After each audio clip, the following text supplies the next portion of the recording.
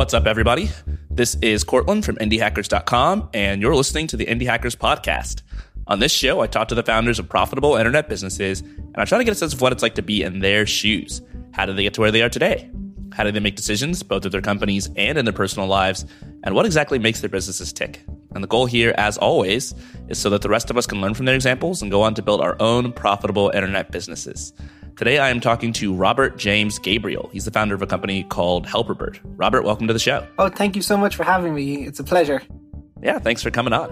So tell us about Helperbird. What is it exactly? So Helperbird was a side project that I initially started about 3 years ago. And what Helperbird is a tool for any browser that help people with learning difficulties, such as dyslexia, dyspraxia, light sensitive disorder, or even people who have epilepsy. And what Helperbird does, it allows the user to have complete customization over the web. And what do I mean by that? Some users can find the background colors a bit harsh, so they can customize it to a blue color or a green color. They can change the fonts, the color of the fonts, add overlays, text to speech, speech to text, add a built-in note system. You can remove all distracting images and ads and kind of customize the web to your own needs. And we also do a thing for epilepsy where we can remove flashing images as well. So you can mix and match all these features and make the web easier for you, to make it easier to learn, to kind of browse the web a lot easier. And I know that Helperbird started off as a side project, but you've grown it to 5 figures a month in revenue. Are you full-time on it yet? Yes, full-time as of November last year, November 2018. So before that point was a lot of, when I got a little bit of time after work or, just doing a few support emails. And then just after I kind of started on it full-time, we got a surge in users. And it was just over good SEO. And that's what I put the real credit down to. And just the constant updates. So every 2 weeks, I try to release new features. And then January 2019, it just ballooned up to 29,000 users. Wow. And then the next one to 39,000. And then it's just been growing. I've made a lot of mistakes along the way. And some users have left, they've come back, and I've got emails saying, oh, you messed up a couple of months ago. But So it's been a fun ride. And so it's been about just over a year now of being on it full time. Very cool. So we're going to dive into some of those mistakes you've made along the way and some of those successes too, which it sounds like there are quite a few of. But first, I'm interested in just your motivations as an indie hacker. Why did you start working on Helperbird?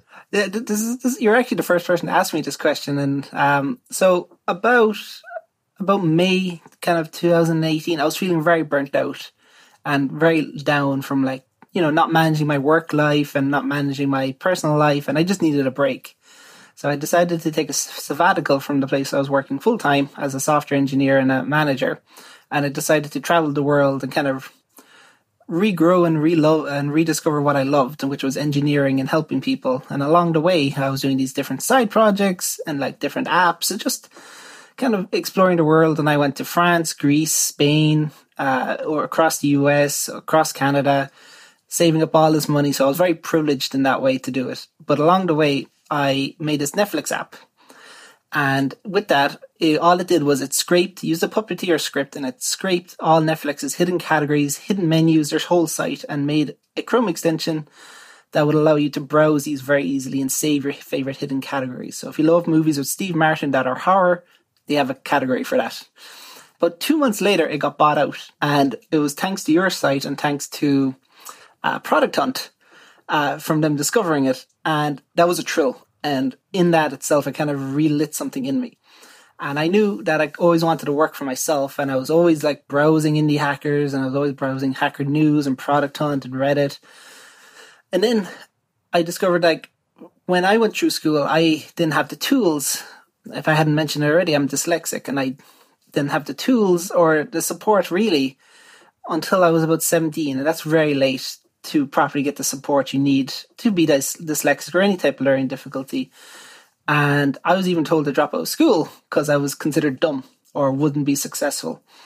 So at that point in November in Spain with my fiance, I decided to register the name Helperbird.com, which was kind of a pet project of mine up to that point, where all it did was change the font. And kind of overnight, I started talking to people with dyslexia, started, kind of understanding what the needs were. And then a personal family friend gave me an idea of a bunch of different features I should add.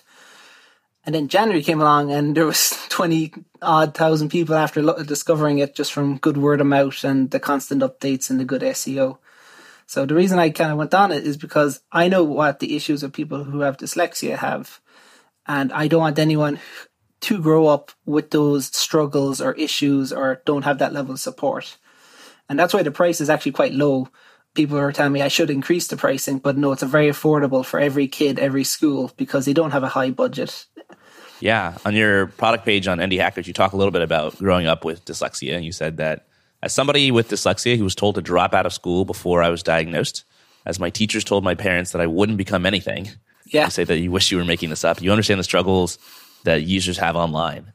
And it just gets me thinking about the feedback loops of encouragement and discouragement, and how when you have people telling you that you're not going to succeed and really discouraging you, then it kind of becomes a self-fulfilling prophecy where you might not try as hard because you don't think you can do it. And the opposite is also true, where, I was lucky enough to have a lot of encouragement from adults when I was a kid. A lot of people telling me that they thought I could accomplish things and could do things. And as a result of that, I think I tried harder because I expected it of myself. How do you sort of turn things around when you've had so much discouragement from a young age and make something of yourself that you're proud of?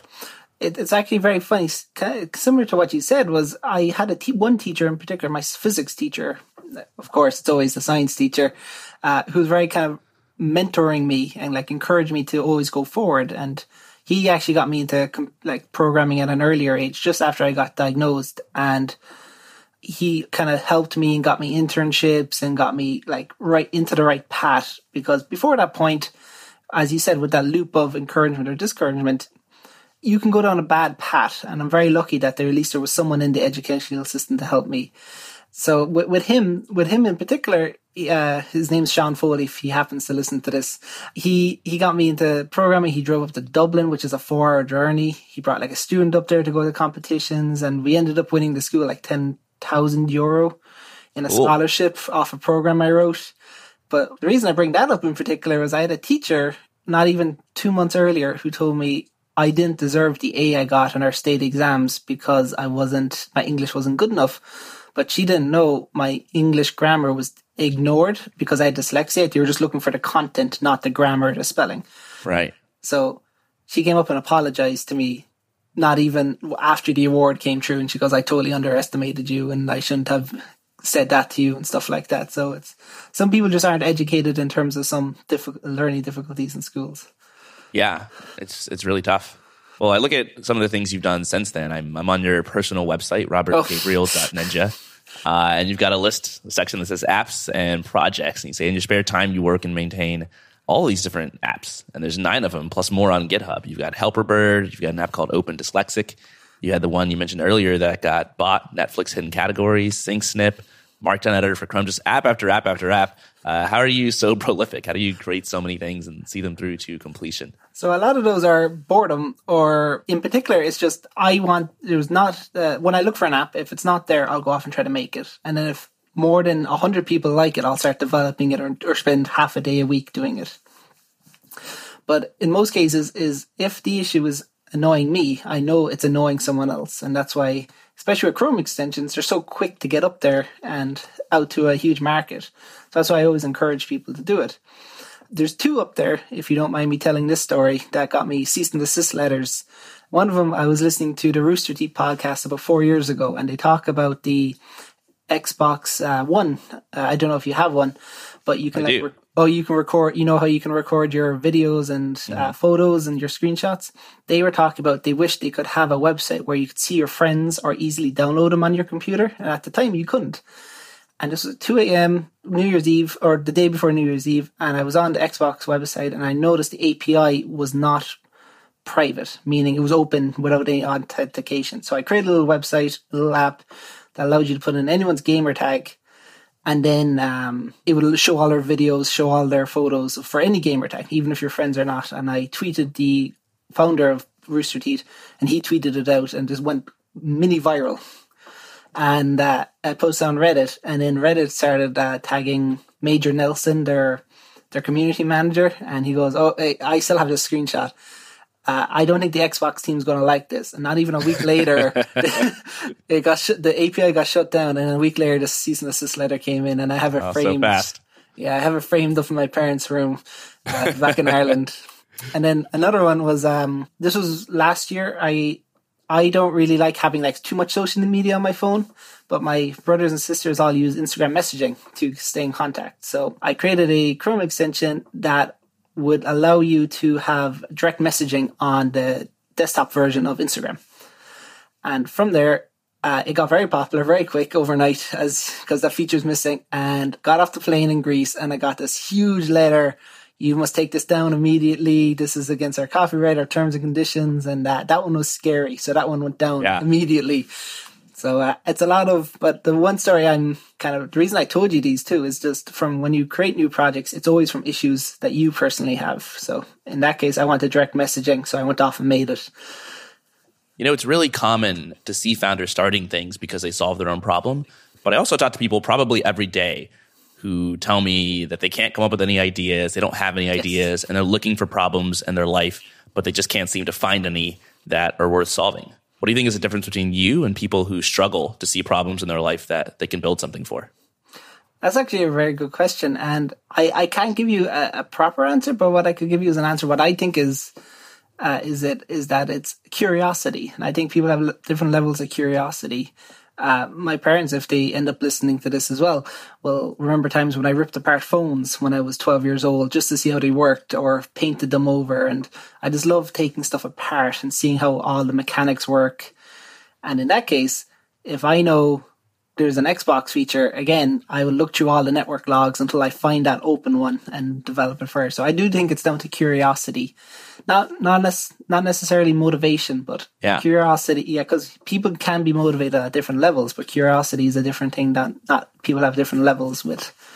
So let's talk about curiosity as it applies to Helperbird. What were you curious about when you first started Helperbird, and what were some of the first steps that you took to bring it to life?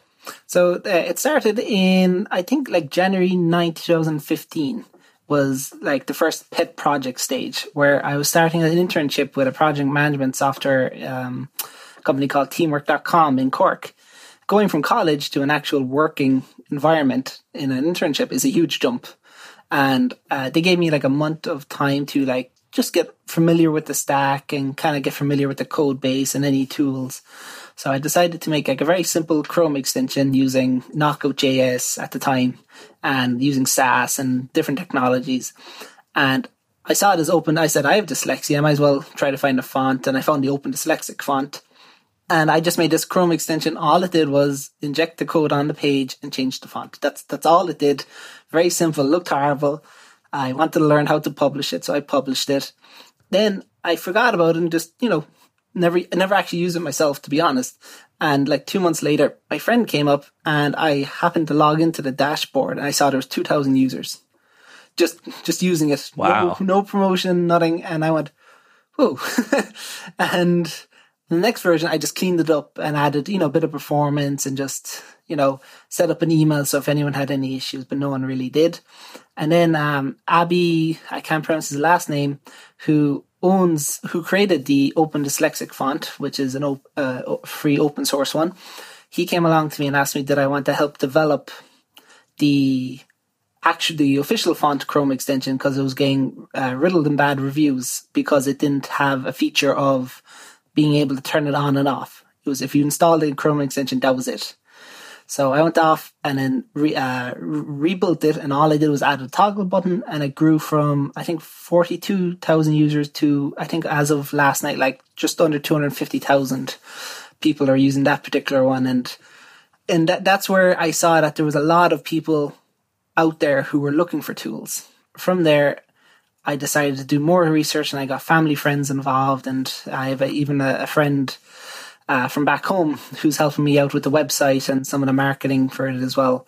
So we're kind of going from strength to strength at the moment and adding new features. And the one thing I do have to say to people, and I see it a lot on Product Hunter, on Indie Hacker, and the question keeps arising. And I know it's a bit harder to say once you have customers or users, is do listen to them. And especially when you're at that early stage where you can rapidly put out stuff, is even one new feature can help bring on 10 more users. And once you have an established user base and established amount of features, you can start making like priority levels then of what is more efficient than others. And I know that differs depending on the scale of the app in itself. You were working on this on the side. And in fact, it wasn't even a business for you. You didn't seem to have a revenue model up front. You didn't expect anyone to use it.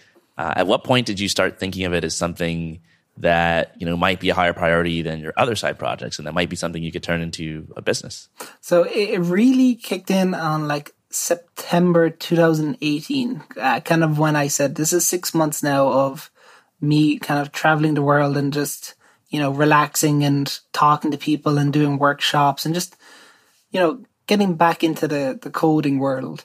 And this is 3 years after you first launched Helperbird. Yes. So it's been around for a while, but it was kind of, if you go through the Wayback Machine, you'll see all the horrible designs and all the mismatched colors. And before I actually sat down and designed it, it was in September. I was like, I could take this forward, because I said, if I was to properly focus 1 year at it and see how it goes, and if not, I could always rejoin the company, hopefully, or, if I gave it my all for 1 year. So in October, we were in France, and I decided I'm going to buy it. And I started designing the website, and I didn't buy the name. And I was very lucky no one took it. But then in the start of November, I bought the name, mid-October, November. And from then I said, okay, what? I'm just going to charge $3 for it for life. But that isn't a very sustainable revenue model in the long term. So the current revenue model only came in the last 3 months after proper kind of mixing and matching the pricing and kind of discovering what that sweet spot was. And we discovered it was the $4.99, a cup of coffee a month, or $50 a year for all features and all upgrades, and unlimited users if you do the educational pricing as well. But it was October, November, and I decided I'm going to sit down and spend 1 year. And it's been 1 year more or less as of speaking to you. And I think it's one of the better things I've bet myself on. Yeah, it's been a pretty amazing year. I mean, you were talking about your user numbers and your growth earlier, and breaking, 20,000 users, 30,000 users. I'm looking at your product page on Indie Hackers right now. In October, you posted a milestone where you said you broke 50,000 users. Yeah. Which is just crazy. How do you grow an app so fast? For a long while, because one of the things I'm proud of over some of the other educational apps is that we do zero tracking. We're COPPA and FIPPA compliant. And what that means is that you don't take any information, you don't store any information, you don't analyze any information. You don't know what the user is up to. So I don't actually know how people are using the app unless they talk to me. So when they're on live chat or they email me, I'll ask them, do you have any feedback? But in terms of growth, it literally does come down to good word and me just constantly tweeting, constantly talking to people, constantly kind of organically plugging it. And just even talking to people who are on subreddits or even on forums saying my kid is suffering or I don't know what to do. And I'll give them it for a year, or I'll give it to them for 2 years, or I'll give them free for life. Because for me, it's all about giving a good personal relationship, because I know what these kids have gone to, or even these fully grown adults, and giving it away to 10 people, they'll tell 10 more people who are willing to try it out and who are willing to spread the word. And that is probably the real reason it's grown. And we've had articles written without even pressing for it, and it's just being kind of good natured and honest towards people. Has definitely been the main reason for the growth, especially as you said, from 50,000 to 65,000 in a month. Just my socks are off my feet when I saw that. And because we do zero tracking, I can't actually tell where they're coming from without me plowing through Google search and doing tools. In the last week, has Helperbird been mentioned anywhere? You mentioned that there have been a few things you've invested in. For example, Google search and SEO has worked out. And just thinking about the way that Helperbird first picked up traction, when you basically weren't even using it yourself, you checked in on it and it had 2,000 users a few years ago. I wonder how much that was just people finding it through the Chrome Web Store search.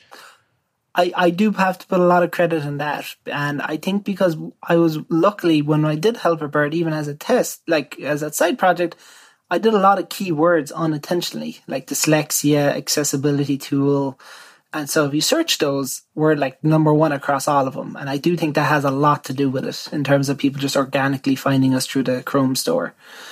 So I think it was a stumbled upon mistake. What about nowadays? Are you doing any sort of content marketing, like to intentionally, write articles that could help people and maybe get the app found on Google? Yeah, funny enough, we're starting to do that, but only if they're actually useful, not keyword stuffing, because I think that looks awful as a brand. So especially in the last 2 or 3 months, we've taken the brand a lot more seriously, especially with my friend who's helping me out. We're making sure all the branding's consistent and things like that.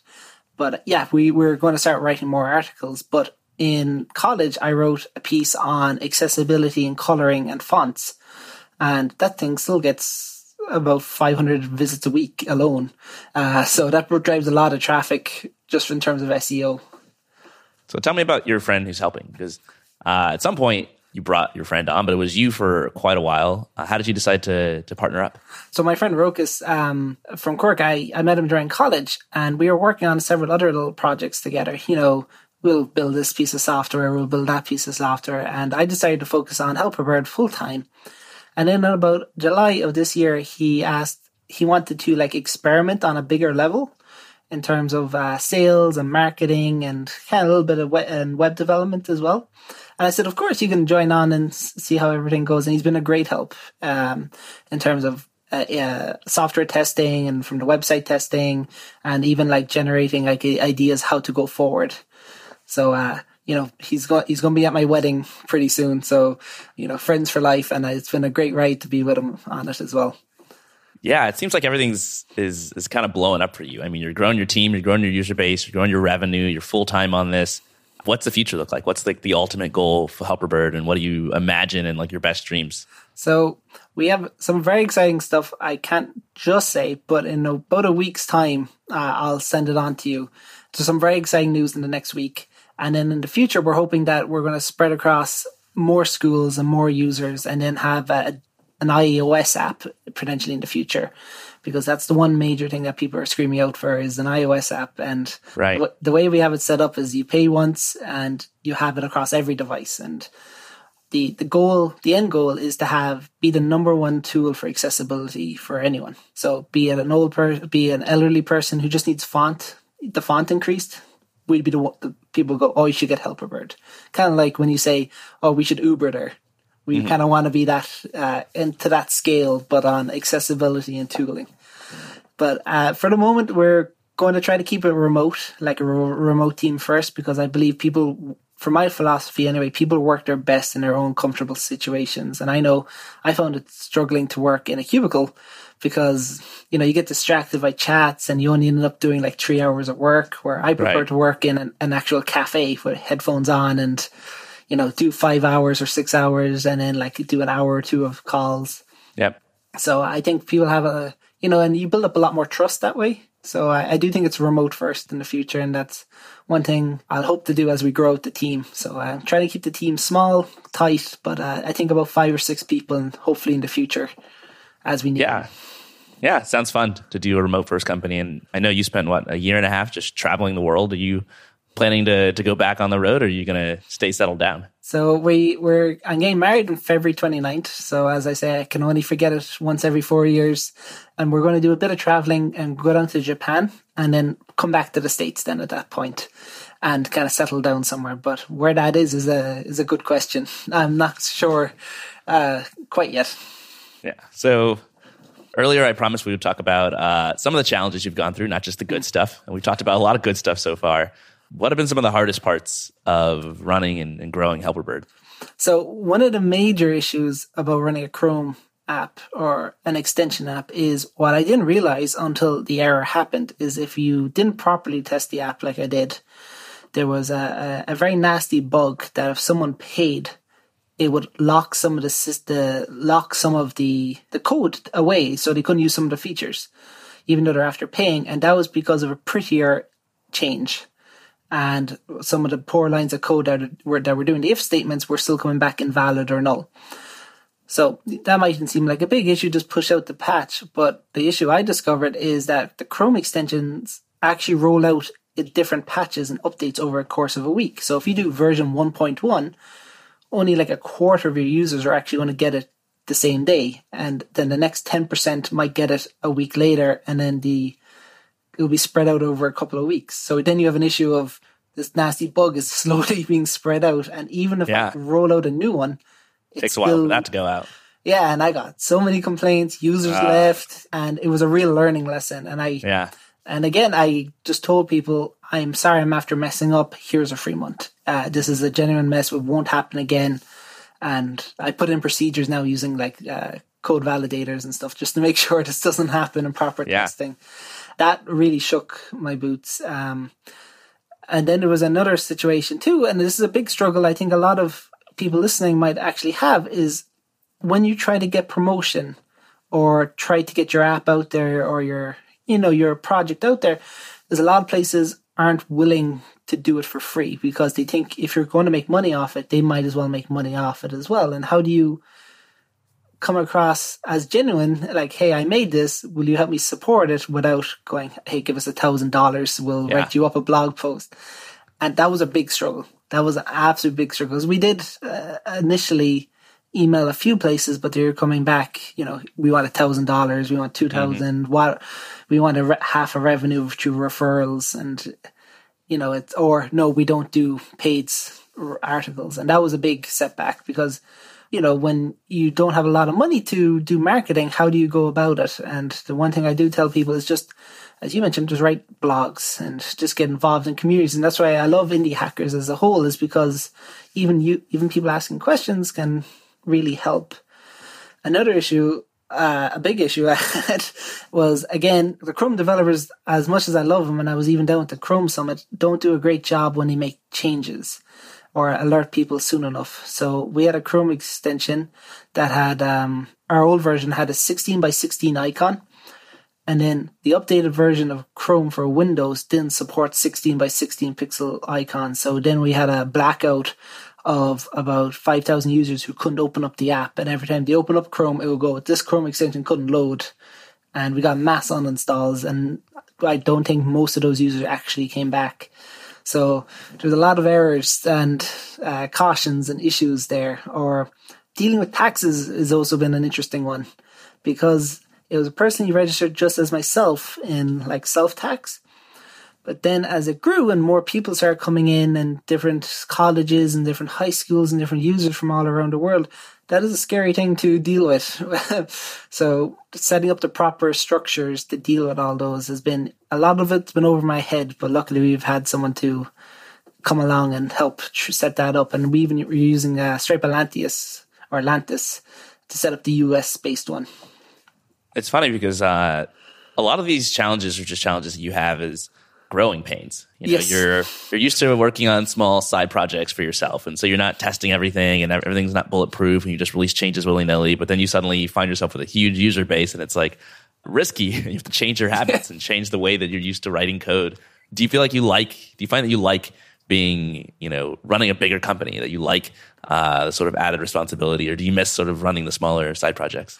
It's funny, when I was working at teamwork.com, the CTO and CEO, Dan Mackey and Peter Carpenter, when I was an intern with them, I was number 13, I think, employee. And then when I left, it was like 220. So I saw that scale happen, and I learned a lot from their philosophies. And I didn't really appreciate it until this started growing. And I know they listened to this, so they're going to say thank you, first of all. But I didn't understand why they were doing certain things until I grew into these pains, and I appreciated it more. And I do like the scaling a lot more. It's a more challenging, but I do have these old side projects I do work on besides Helperbird in my spare time. But no, I enjoy the growing pains, and it's interesting, and it's, I always try to make sure I do 50-50 in terms of development and, growing pains and management and CEO or founder type stuff. What have you found to be the most helpful for you and your journey, and just supporting you as a founder, learning things that you don't know yet? Are there books that you read, mentors that you turn to? I find, it might sound cliche, is friends and family, especially for periods where I would be uncontactable for like 3 weeks or very hard to get a hold of. Them just guiding me through and saying, them giving me honest feedback, or like saying, Rob, I think you're going down the wrong path here with this feature or this strategy. Or even my pal Rokas saying, just giving me feedback going, I don't think this is right, or I think this is the right direction. And then I had former work colleagues who I go to, and even Indie Hackers as a whole. And I know this sounds like a plug. It's generally a good site because you feel free to plug Indie Hackers all you want. I will. I didn't want to do it too much. So when I go on there, I find every question under the hood. And people have given different feedback and different levels of growth, from small people to big people. I even saw one person who sold to past 1 million in recurring revenue. And that was just amazing. And, there he is writing a blog post, and that is a very rare thing to have. And the most amazing thing I found about Indie Hackers versus the rest is how friendly everyone is.